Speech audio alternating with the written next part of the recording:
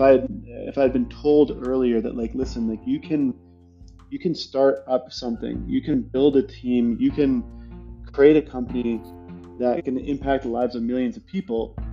Um, and you don't need to be a genius, and you don't need like I'm definitely like very far from the smartest person in any room that I go to. And there's people who are harder working than me too, and there's people who have way better credentials.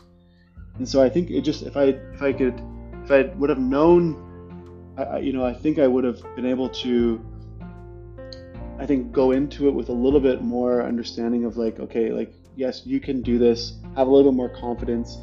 Um, and I think ultimately, create more of a culture around entrepreneurship so that more people will take these risks to start companies, because it's not actually as big of a risk as people think.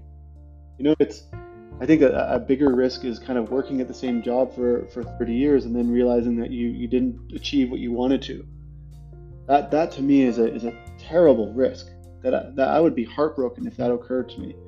And I just thank God every day that I was fortunate enough to have relationships with people that kind of opened my eyes to this idea that, hey, it's not actually as big of a risk as you think, because the most important things in life are your health and your relationships. And whether your business succeeds or fails, those things are not going to change as long as you treat people well and you take care of yourself.